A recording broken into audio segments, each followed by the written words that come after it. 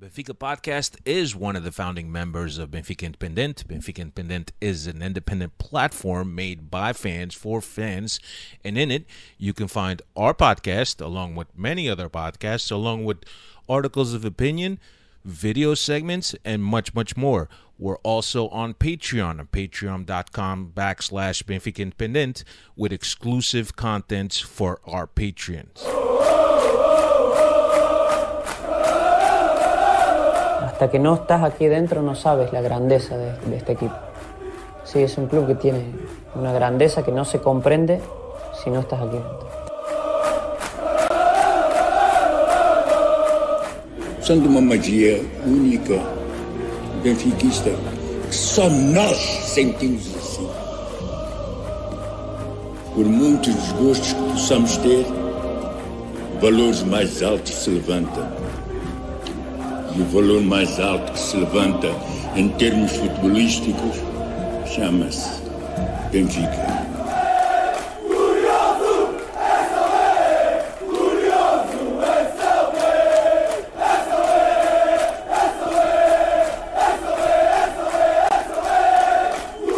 Quero o Benfica intimidar o adversário. Quero um manto sagrado entrar com vocês em qualquer estado. E esses estados, pá! É isso que eu quero!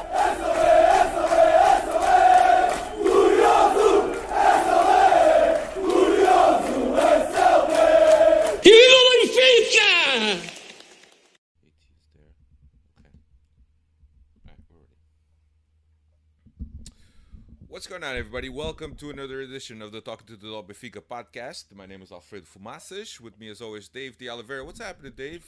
Here we are for another podcast. Yeah, another podcast, another night, another podcast, as Steve used to say. Great to be back on. We're still winning, baby. Just keep winning, and we keep looking forward. We keep winning, and we keep looking forward to doing these podcasts. So great to be back on here tonight, Alfredo. Yeah, awesome. So here we are for episode number 459, and as Dave alluded to, keep winning. So we're perfect at the international break. Something that was a bit of kind of like if you're traveling or sailing on a ship, and if your route is from the start of the season and the end is the championship, we've kind of reached kind of some safe landing in between there now, and we're actually perfect. Dave, did you ever think that we'd be perfect up until this point? The way the last couple of seasons have been going, I'm going to be honest and say no, I don't think we would. We were going to be perfect, but it's a welcomed change. I think we all deserve a little bit of this in our lives after the last couple of seasons that our club has put us through. So I'll be honest, was not expecting a perfect start, but pleasantly surprised, and I'll take this. Yeah. No, and some people, and I kind of feel the same way, that they like this monotonous life, Benfica following life, right? Where it's just like the question is, how many are we going to win by, not if we're going to win today. So it's been good, man. I think that a lot of the stress that we had last year in terms of watching games and never knowing how the games were going to turn out at the end, because there was always a tale of two halves, it's kind of turned into something where you could actually sit there and enjoy the games. Just sit there, enjoy it, and feel confident that this team is capable of great things, of turning things around, of scoring goals. So it's been good, man. It's been good so far, and as I mentioned to you guys, I'm gonna take every win as I can. I don't care if it's an ugly one, if it's a pretty one, if it's 1-0, if it's a goal with score with the ass. I'm gonna take those wins, man, because like you said, we've suffered enough. We have suffered enough. But anyway, here we are on the podcast before the international break. Next week we will not be here because of international break. But on tonight's podcast, episode number 459, we'll look back at the Juventus game, Marítimo, and obviously we'll talk about a couple things with the international break, with Rafa saying goodbye to the national team. You'll hear our take on that. And and also to close out, we'll look at October. We'll look at October, and because it's going to be an extremely busy October month for Benfica with extremely important games, both domestically and the Champions League. And as you know, the World Cup is right around the corner in November, obviously, and then we're going to be stopped for a month and a half. Dave, do you know what that is? I'm still, I'll double check here on Zero Zero, but I was pretty certain I had read that there's going to be some Taça de Liga matches, but don't quote me on that. Let me quickly do a search here and see what I can get back to you. But yeah, definitely some break there in the middle of October for Benfica. Yeah, want to say hello to all the Freddies that have joined us. I know that we're usually here on Tuesdays, but as you could hear by my voice, I've had a little bit of a chest cold. And yesterday was going to be difficult for us to do the podcast, especially with the way my voice sounded. Sounds a little better today, but still not there yet. But but we're here nonetheless. We're here ahead of this international break. We're happy to be talking about Benfica. And let's talk about the game against Juventus, where Benfica traveled up into Turin in Italy to play Juventus. And I'll give you the lineup. Vlaco Dimos was in goal. Tony Silva, Otamendi, and Grimaldo across the back. Enzo and Tino, Neres, João Mario and Rafa behind Gonçalo Ramos. Heading into this game, obviously, and us having discussed here that the games against Juventus are really the games they're going to dictate whether or not we go on to the next round, to the knockout stages, because we figured the PSG is going to run away with this group, and Juventus, the way they've been, a little bit in shambles and inconsistent, and also missing some key players, we figured that it would be a good opportunity to go to Turin. Nonetheless, I thought that we get into the game, Dave. I thought that Benfica approached the game kind of cautious, with a lot of respect. With a lot of respect for Juventus, but maybe a little bit intimidation. And kind of that's what it felt, giving up that goal in the 4th minute, and then kind of like going down a little bit, but responding well after that.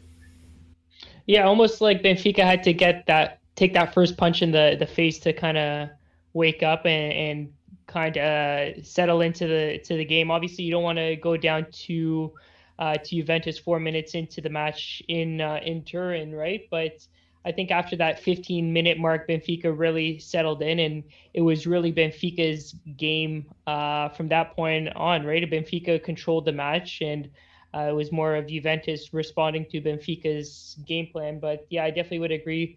Benfica, I think, gave a little bit too much respect for this Juventus club, and Juventus made us pay for it early on. But ultimately, once we took that first punch, we kind of woke up to our senses, and we started playing our own game, and ultimately had a great response back. Yeah, no, and after the half, we've already obviously the goal before the half it helped, right? And I think that was something that I don't know if Benfica deserved it at that time. We sure were a little bit better in the second half of the first half, but that penalty was kind of like a silly play by the Juventus player. But I have to give praise to the VAR for going and picking that up, and being able to call the referee and say that, look, you got to go look at this play, because it looks like the Juve player, despite being out of bounds, tries to challenge Gonçalo Ramos and ends up stepping on him, and it looks like a penalty. And those are probably the plays, Dave, that we never get that at domestic level. But obviously with international and the way some of these referees are, and the way VAR is supposed to be applied, it made a lot of sense, and it was good for us. But at that time, I thought that we already had kind of settled down, and we started playing our game, and we started building, and we started getting more confidence as the game went on. But that goal by João Mario, the penalty kick before the half, really helped us. And then we also heard in the paper, there was a lot of questions on what was said at the halftime, and I think that Roger Smith just said, just go out there and play your game. We're better than them. And as it turned out, that's what the team did. And I thought that the second half was all Benfica. And I thought just the score line, and we were talking about before we came on here live, that the score line is somewhat flattering for Juventus.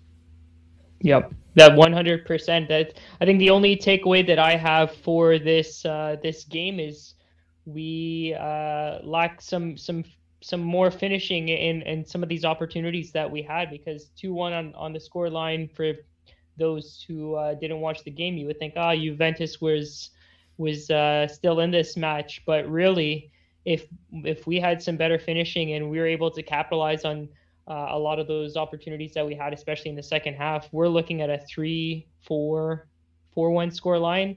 Mattia Perin made a couple of big saves, got bailed out by a post there as well. But 4-1 is not that far-fetched of a scoreline that we could have seen from this game, especially with the opportunities that we had, but just some poor finishing, and ended up being a 2-1 scoreline. Yeah, no, and Sergio Cerqueira is saying the way the team bounces back versus the past 2 years has made a huge difference. Yeah, when you're confident, not only on the system that you're playing in, your game idea, and also your teammates, the way everybody is involved in this team, I think that gives an overall sense of that they could do things, that they believe in the things that they could do. Which has never been, it hasn't been the case in the past couple of years. And you've heard me speak about just the body language of the technical staff on the bench, and the way the players celebrate with the technical staff and how happy the technical staff is really a difference. And it feels a lot more like a unit, like a group, than in past years. So I think that that's one of the factors why the team has been able to do so well, and also get back into these games. But really, a deserved win by Benfica. And I know that we looked at, on the preview, we looked at what Benfica's track record had been against Juventus, and it was very favorable, and we continue to pile it on. But let me ask you this. I know that you know some Juventus fans. How did that go? Loved it. I loved it. I told you I was coming into this match confident, because I've been watching some Juventus games going into this, and they're not the Juve of old. And even after the match this past weekend, they lost or tied. They definitely dropped points. No, that was before Benfica. They just tied Berlusconi's new team, Monza. Or they lost to Monza. Di Maria picked up a red card, and they were playing most of the match a man down. So they lost after Benfica. I'm still, Allegri is still the coach, to be totally honest with you, but we'll see if he's still in charge on the return leg at the Estadio de Luz. But this Juventus is definitely struggling now, and I'm just happy that we were able to pull together and get that the 3 points. Yeah, Juventus, having lost the first game against PSG, coming back home and with the pressure of having to win this game to remain somewhat competitive in the group stage. But when we were looking at the stats, and I got up, the goal point stats, we dominated in almost in every single stat, with the exception of the amount of fouls that were committed. We committed 15 fouls, and Juve only committed 9 fouls. But all the other stats, main stats, are all in favor of Benfica. Shots on target, actions in the opponent's box, corners, pass efficiency. Everything. Even possession. Who would have thought that Benfica would have had more possession than Juventus playing in Turin? Mm-hmm. It's just. Hey, I was confident going into this match. I was kind of scared there, though, right? Going down 4-4 in the 4th minute, but team responded well, and once once the ball was rolling in our favor, never looked back, and it was great to see. I've got a stat here, not to wrap up the gamer, but only the first time Benfica has ever won in Italy against an Italian club, and only the second Portuguese team to ever do so. Porto beat Milan in 96-97 at the San Siro, but Italy isn't too favorable on the Portuguese clubs, and we've got a result in turn there. So lots to be proud about. Yeah. No, you were saying about this weekend, and Manny Valadão was saying Juventus coach blames Benfica game for a loss this weekend. Yeah. This, when it rains, it pours, right? And so I guess it's just a compounding of misery after misery, bad loss. And I think that perhaps, and obviously this is a Benfica podcast, but I'm going to say it. Juventus is probably going to look at this international break as somewhat of a reset. And I don't know how much more rope Allegri is going to get from the director after this international break. A couple of the Freddies here, Manny Valadão, saying Juve can't afford to fire Allegri, but I know they've got some financial some financial difficulties. They're still trying to. I think the worst thing they could have done was bring in Ronaldo there.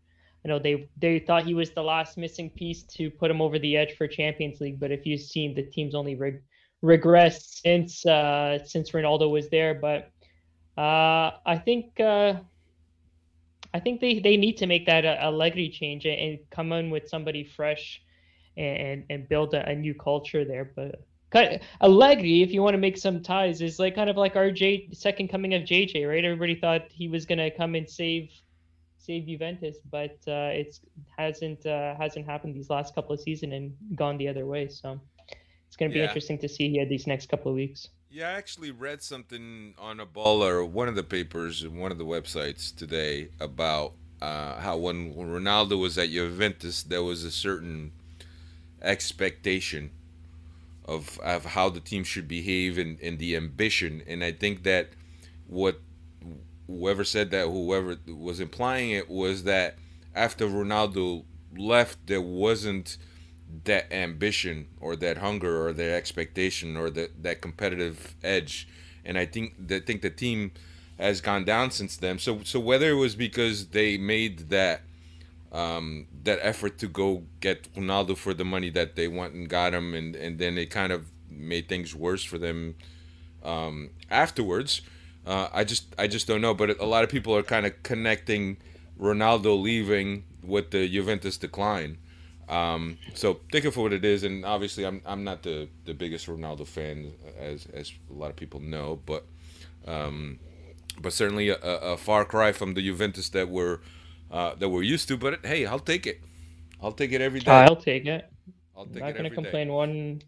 one bit at all. You got stats on this game, and then we can move on, or did you already? The only stat was that first time Benfica's ever won in Italy against an Italian club there. So yeah, and only the second Portuguese club to ever do so. So historic night in turn for sure last Wednesday. Yep. So turning our attention now to Marítimo, and this is a game that on the preview I mentioned that this game had all the makings for a trap game, because Marítimo hadn't won a game. They were at Estádio Luz, coming off a European game, and before an international break, I thought that there was so many factors, and maybe in the past this happens, right? And now it's a different Benfica, and you look at this and you go, okay, well, shit, Sporting lost, right?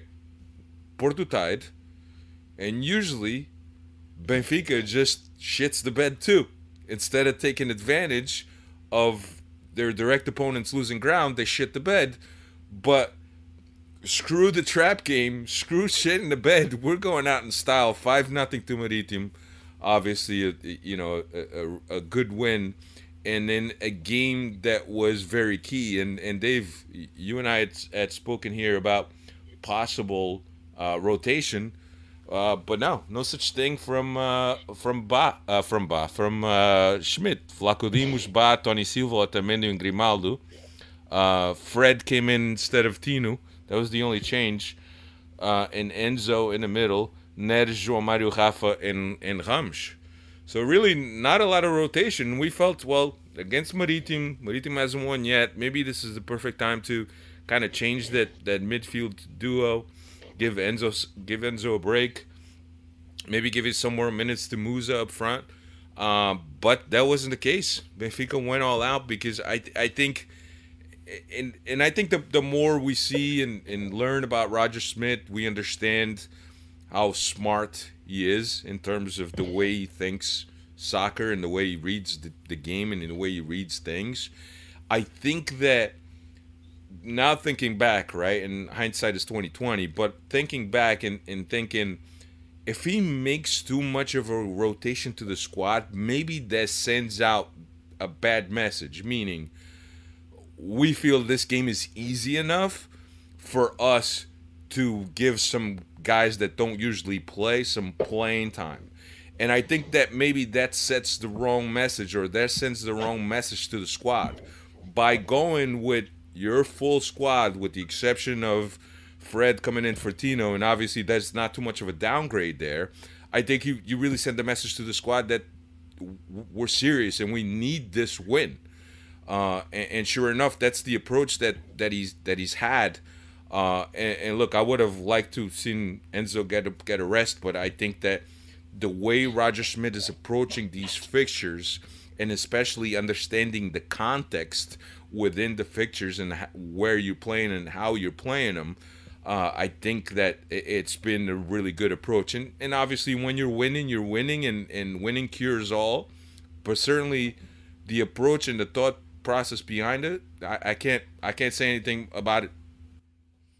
No, how can we complain? We're like on this close to historic winning streak here to open up a season, and Roger Schmidt's been pushing all the right buttons so far. So who are we to question here? Two guys behind a couple of microphones on a Benfica podcast, whether or not he rotated the squad against a last place team, right? This is just a luxury that we have at this point of the season, Alfredo, that we're debating or not if we should be rotating the squad. Where last season we were debating players who should be in the starting lineup. Now we're debating whether or not we should be rotating players. Just a luxury to have when you're sitting on top and undefeated. So it's a good problem to have. And luckily we do have the international break here, so a couple of these guys can get some rest. Guys like Enzo, like you mentioned, I would have liked to have seen him, but he did get subbed off around the hour mark there, so got a little bit of rest. But at the end of the day, it's another, not to get too ahead of ourselves, but we can't really dispute Roger Schmidt for not rotating the squad at this point when we're still putting up results, right? So in Schmidt we trust. Yeah. No, and Sergio Cerqueira is always asking, is Ba officially number one? I wouldn't say he's like a clear number one. I think they could both interchange. The thing that 1A, 1B. I think the biggest difference between Ba and Gilberto, aside from the age, the stamina, the horsepower, right? I think Gilberto brings a lot more experience to the game.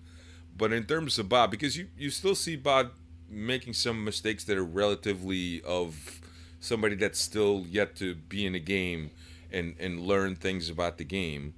But Ba and Forum, and obviously I haven't been at Stade Luz this season yet, and I haven't gotten to see him play live. But from some of the things that I read, that my man is up and down that wing all day.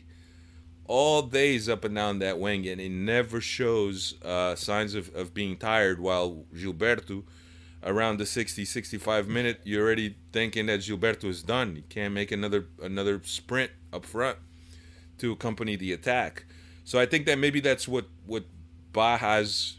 And then I think that Ba also has that he has really good service, and he likes to drift into the middle as he gets into the final third and take those shots, which is something that Gilberto doesn't do as often as Ba does. So I think that, and we've all been saying, we always thought it was a matter of time before Ba would assume the position. But I think that either one I'd be happy with. I just think that Ba right now probably offers more in terms of stamina and lung, and also the quality of service. He may not have the same understanding that Gilberto has with Neres, which I think it counts for a lot. But I think that will be developed over time. 28th minute, 1-0 by Rafa. Then in the second half, we opened up the floodgates. 47, 2-0. Ramos assisted from Ba. 64, 3-0. Ramos assisted from Rafa. Then we had the substitutions. 82nd, 4-0, 88, 5-0, Neres from Tino, and then Draxler, which got some more time in a play that I thought the Maritimo defense was very passive, but you got to give credit to Draxler, a rocket, right foot rocket right into the net, and look, I think it's great for him, for a guy that hasn't played for a long time, to be able to get playing time and get a goal in front of the fans. And feeling the love from the fans and the appreciation, I think it's great. But yeah, a natural win for me against a very weak Maritimo side that I don't know if they don't turn things around quick. I think they might be on their way down. And I know it's early in the season, but usually these holes are very hard to get out of. And they're what 0 for 6 or 5? 0 for 7. 0 for 7. So. Yep. And they just got a new coach, but it's always hard. Dave, stats on this game. Yeah, stats here for the Maritimo game. 13th consecutive victory for Benfica to open up the season. They're 2 away now from tying Sven-Goran Eriksson's record of 15, which occurred in the 82-83 season. And in this match, Benfica held 75% possession, which is the highest this season for any club in the Portuguese league. So, as you alluded to, complete domination from Benfica in this match. Yeah, goal point is 72, 75. I think we get the gist, right? But like you mentioned, I think that up until this point, and I think they only started measuring it in the past maybe 6 or 7 years, the amount of possession that a team has had throughout games, and Benfica is leading this year since it's been recorded. But yeah, every stat again, 23 shots against 4, 12 of them on target against 1, and as you alluded, the 72% versus 28%, and a Maritimo team that just came with every intent not to lose by many, but it ended up being bad for them. You had 4-0, I had 3-0, and it's a season of Benfica exceeding expectations, if you could say that, right, Dave? Just based on previous seasons, I think we've all mentioned in the past that this is the Benfica we expect to give these thumpings to these smaller clubs in Portugal, but unfortunately, just the way the last couple of seasons have been going, that hasn't been the case. So it's definitely been a much welcomed and pleasant surprise to see the Benfica of old that you and I have all been expecting. So yeah, I'll agree with that there. Yeah, I also forgot to mention that John Brooks did get his debut. Came in the 89th minute, and the first play he was involved in, it was a foul by him. Well, a lot of, not to turn it away from Brooks here, but a lot of the Freddies are mentioning Antonio Silva in the chat here too. Man, is just on a completely different level. They're saying not sure how we're going to take him out of the lineup, but it's a good problem to have. I guess we got to cross that bridge when we get there, but just appreciate it right now while we can. I think that the past couple of episodes here, podcasts, you've heard us gushing about Antonio Silva, especially me, and I think that at this point it's just become a normal thing, right? He's exceeded everyone's expectations, surpassed in terms of 18 years old. Soon he will be 19 in October. But it's kind of surpassed that idea of a young player. And I think that there's very little people that look at him as a young player anymore, that they consider him a starter for this team. And he has done everything, and he has proven a lot to a lot of people that he deserves to be in this lineup. So like Dave says, yeah, it's a good problem to have, man, for sure. But certainly I think that, yes, it's good to be recognized, and I certainly want to recognize Antonio Silva, and we gushed over him. I just think that at this point, he's just, for me, he's there, man. He's there, and it's not going to surprise me when he makes a mistake, because he doesn't have the experience yet. He doesn't have the number of games in his leg and in his head, and he will make mistakes. But I mean, I've ran out of adjectives to really qualify Antonio Silva in the way that he's been playing, the maturity that he's shown, and also, there was a whole clip, and I think that everybody watched it, in which Bonucci comes up to João Mario, and the kid steps in, he puts a finger in his face, and there was an interview with him not too long ago, and what he says, I wasn't defending any player. I was defending the club, and that's what we're supposed to do: defend the team and defend the club. So I've like I said, I've run out of good things to say about Antonio Silva, man. It's just at this point, I think he's the biggest surprise of the season so far. And the way he's been going, I know like he's definitely broken out these last couple of weeks. He wasn't called up to the senior national team this time around, but considering that's a position that he plays, that the senior squad is pretty thin, and if he keeps this up for another month, why can't he be on that World Cup squad? There's really nobody that I'm looking at the roster right now. If he's able to keep this up in top form, I wouldn't be surprised. I would be more surprised if he was left off that World Cup squad, to put it that way. Yeah. Let's now being in international break, this is the wrong one. Let me see here. Yeah, 12 players to the national team, and I'll give you a list. João Mario and Ramos, actually João Mario and Rafa were the original call-ups, and we'll get into the Rafa thing in a little bit.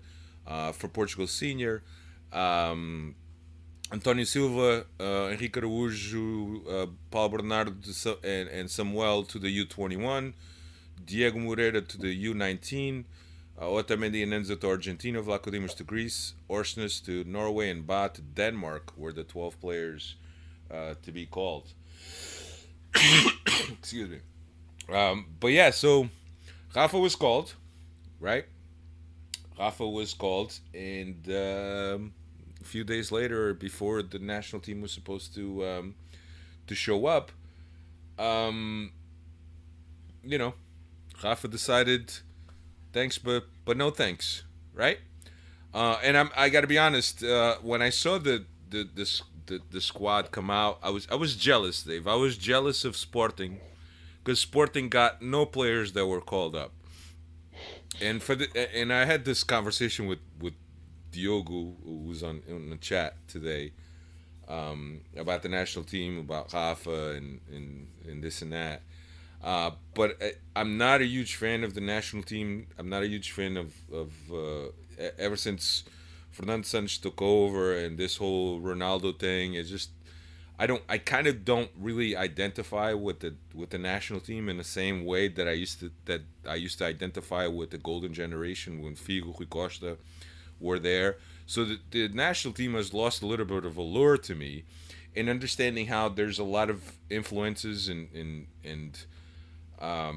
nepotism, if you will, in the national team, and in terms of the agents that represent players, the interests that are involved.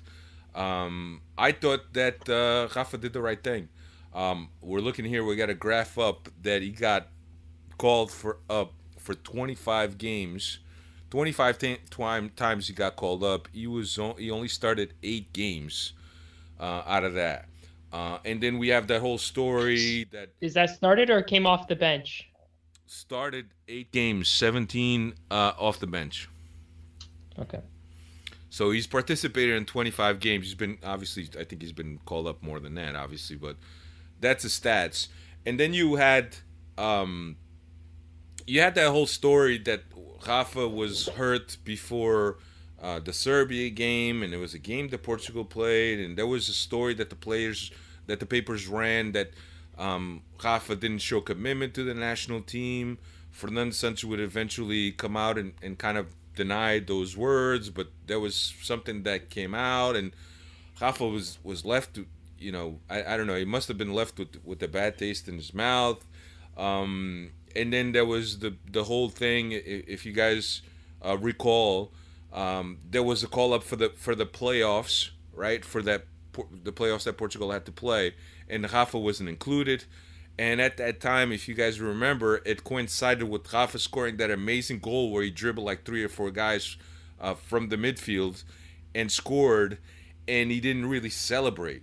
And at the time, we questioned it. I said, well, why didn't he celebrate a goal that is going to be on his highlight reel of best of all time goals that he's ever scored?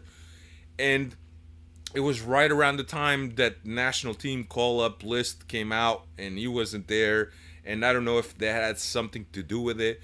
But certainly, there's been a little bit of animosity or separation between Rafa and the national team. So I think that, to me, I would do the same thing. He's going there and he's not getting the start. He said that he kind of renounced the national team and he's no longer going to play for the national team because of personal reasons, and he hopes that those could be left in private. And he wants to focus 100% on Benfica, and like, I understand from a Benfica standpoint. I wish that no Benfica players were going to the national team, to be honest with you, because like I said, I don't identify with this national team. Yeah. What are your thoughts, Dave? What do you think about this whole Rafa thing? I mean, now that you're bringing back some points about that time he scored that goal and he was left off the national team that time around, it's bringing back some memories. So at that time, he wasn't playing well. He was definitely not up to his form. Benfica wasn't up to their form as well. So there was an argument to be made there that he wasn't on the top of his form to qualify for a call up in that position. But I remember, I believe it must have been the Euro 2020 when they played it in 2021, and they expanded the rosters, and you and I and Cristiano discussed Rafa being one of those last roster spots, and he barely just made it on that squad because they had expanded the rosters because of COVID at that time. And to be honest, in that tournament, I wasn't expecting him to play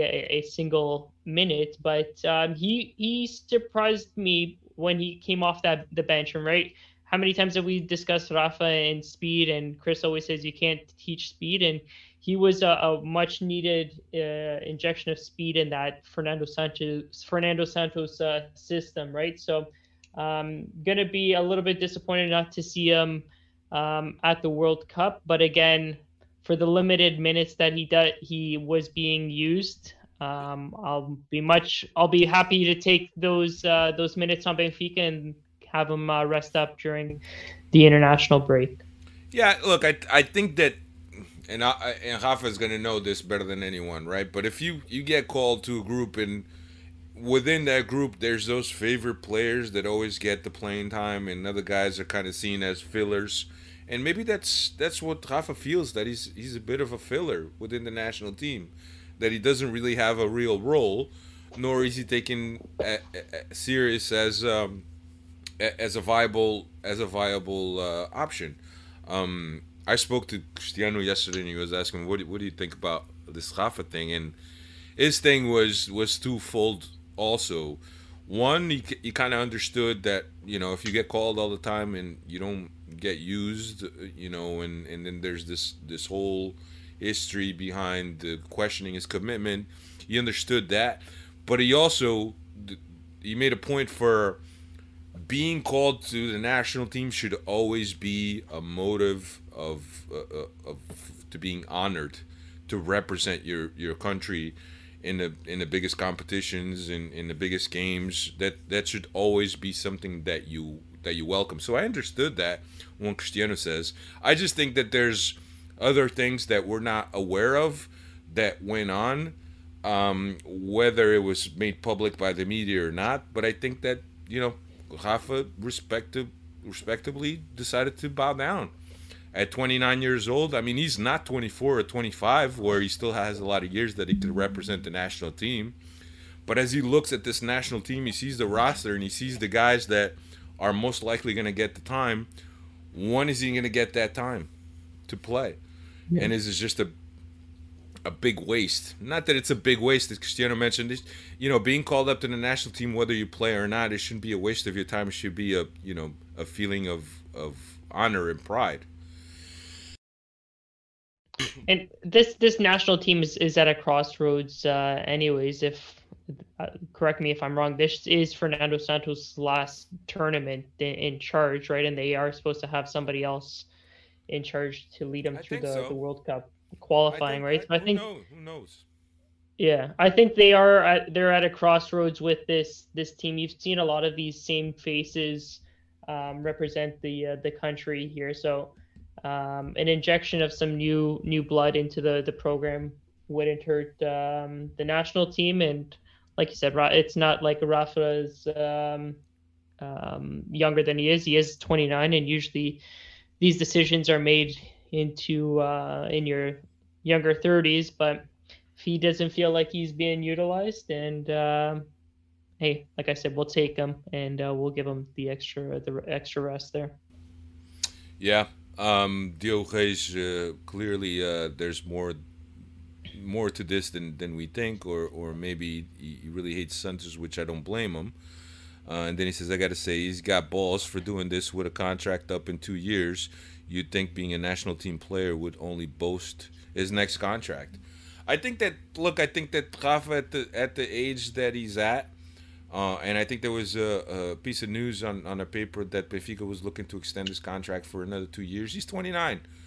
At 31, let him finish out at 31, and then maybe take on a role in a lower team, or like maybe finish up at Braga where he played. I don't know. But I don't know. I don't think that Rafa is thinking about this World Cup as a trampoline for a big contract. And I think a player like that, is always, very is a player that it's attractive to watch. I'm sure that he could go to the Middle East and make some money. I'm sure he could come to the MLS and make a nice chunk of change even at 31, 32, because he will still have that speed and that touch. But I don't know. I don't think he would look at the World Cup as a trampoline to get a bigger contract. Anyway, last topic. Busy Oktoberfest for Benfica. We got Vitória, which is Guimarães, on the 1st. Then we got PSG on the 5th, Rio Ave on the 8th, PSG on the 8th, Porto, PSG on the 11th. Sorry, Porto on the 21st. So there's a 10-day break there between PSG and Porto. Think that another international break? Yeah, I don't know what that is. But yeah, PSG, Porto on the 21st, Juventus on the 25th, and then Chaves on the 29th. 1, 2, 3, 4, 5, 6, 7 games in a. It could be a Taça game. It could be a Taça game. So that would be 8 games in October for Benfica. So that's 2 games a week, basically. Wow. Yeah.